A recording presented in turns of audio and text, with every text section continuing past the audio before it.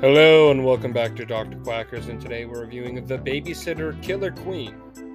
After watching the first one, I said fuck it. I just watched this one right after the first one. This sequel makes the story feel much more of a two-part story, not really a sequel. The two movies are both required to tell the full story of its protagonist and the blood cult, so yeah. You actually learn the motives of the past group in this movie, coming back to life to fulfill the ritual and to get revenge on Cole, who is now 14, but he looks like he's fucking 17 or 18. I don't know, it's really hard for me to believe that he's 12 in the first movie, and then only 14 in this movie.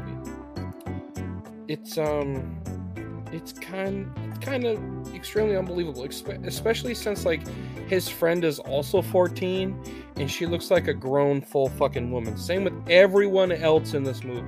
It is not believable at all that the new fucking group is 14. I can't fucking buy it. It does not look that way at all. Especially if those characters are 14, it makes me really uncomfortable that his old best friend constantly shows cleavage if her character is supposed to be 14. I don't care. I don't like it. So that is a little bit unbelievable when it comes to the story. This movie does make less sense than the first one. You get more answers to questions you have from the first one, but this movie raises more questions. It is not really the good kind. Like, how does everyone just think he's crazy? There was physical damage done to the house. Had they not find the bodies of the sacrificed boy or the two dead cops? I understand why they didn't find the cultists' bodies, because they were burned into flames or essentially dragged to hell. That one makes sense. How did his childhood best friend, who was the love interest of the first movie, all of a sudden become the big bad of this movie? It makes no sense. It just feels like it's done to be shocking. Like, I don't. If it's only confusing, like, I don't understand. Like, I was just like, huh? Like, watching the movie. Like, how did she learn about it? How did she find the book? How did she do any of this? Why out of nowhere she'd be like, nah, fuck this motherfucker. I want to kill him. Like, huh? Just, huh? The twist at the end of the movie about B also feels tacked on, because it essentially makes the character no longer the bad guy. But I would have preferred if she was still the villain. But, like, if anyone's gonna kill Cole, it's gonna be me. Instead of trying to make her, like, somehow the good guy, that she somehow brought her old babysitter thing into the thing.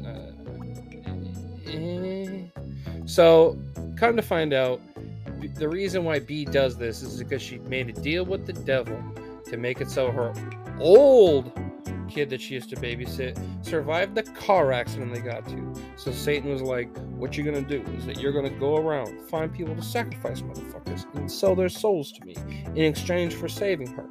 So essentially, it's kind of like a Megara situation with Hades in Hercules, where she has to do his bidding for the deal they made. So yeah, I don't know.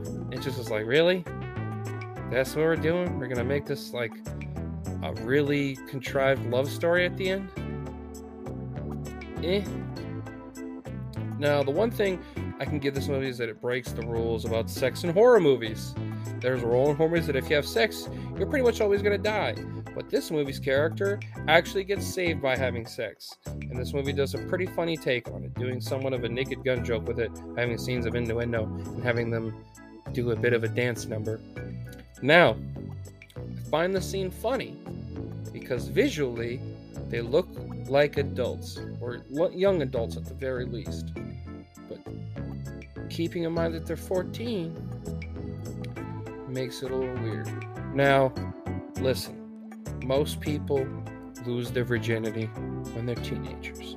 I think 14's extremely young for that, but whatever, I guess. I don't like it, but, you know, I know people that have had at that age. I think it's weird for a movie to do it at that age. But I mean, I've seen fucking worse movies, so I'm not going to harp on it too much. The movie has all the original cast come back, but this movie essentially does the exact same thing as the first one.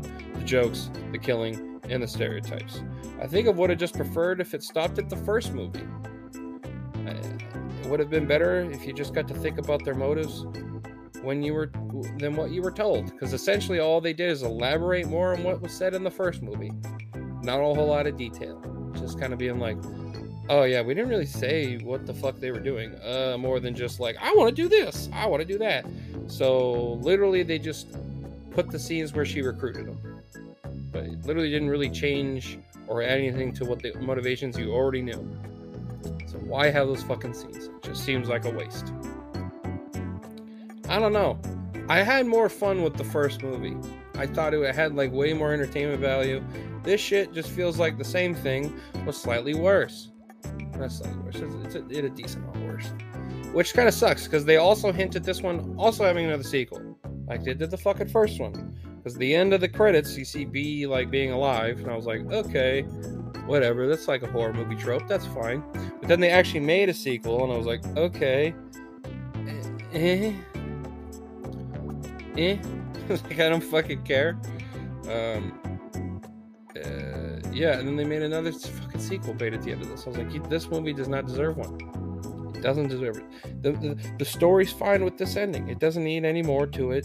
It could just be over. So, yeah. Well, I give this movie a 4 out of 10. I think it's a slightly below average movie. I think if they tweak some things, age them up a bit more, I think that would have made the story a little bit more believable and shit like that. Maybe if they didn't just do the exact same fucking story as the first one, but with some more characters, it would have been a whole lot better. So, yeah. Well, I hope you enjoyed this review. If you did, and you haven't listened to my review of the first movie, you should go give that a listen.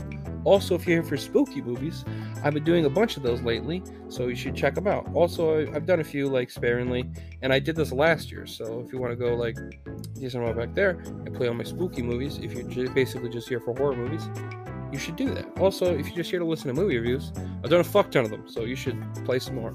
Also, drop a follow on whatever app you're streaming through. That way you get a little notification when I post a new review. So thank you, and I hope you have a fantastic day, my friend.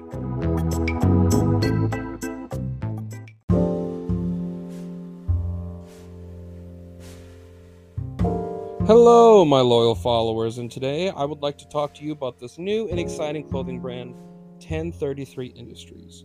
They are a group of former law enforcement and military members that are working towards giving back to the community that they are a part of. They feel they are obligated to help those that aren't given the resources they need.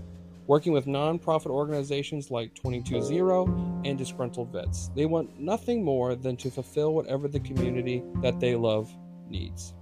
They don't follow the words of good enough. Due to their strong background and discipline, they strive for excellence in quality goods, having hats, barware, women's and men's clothing, having performance shirts, base shirts, and graphic tees.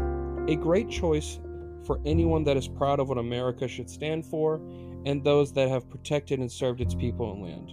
You can find them at www.1033usa.com, along with more information about them and their affiliates. They have given me a discount code to give to you all. Use promo code 1033NATION at the checkout for $5 off your order. And that is all caps. Again, 1033NATION at the checkout for $5 off. Thank you, and please support the show's sponsor by using the discount code. It shows them that I sent you, and I greatly appreciate it, and I hope you have a fantastic day.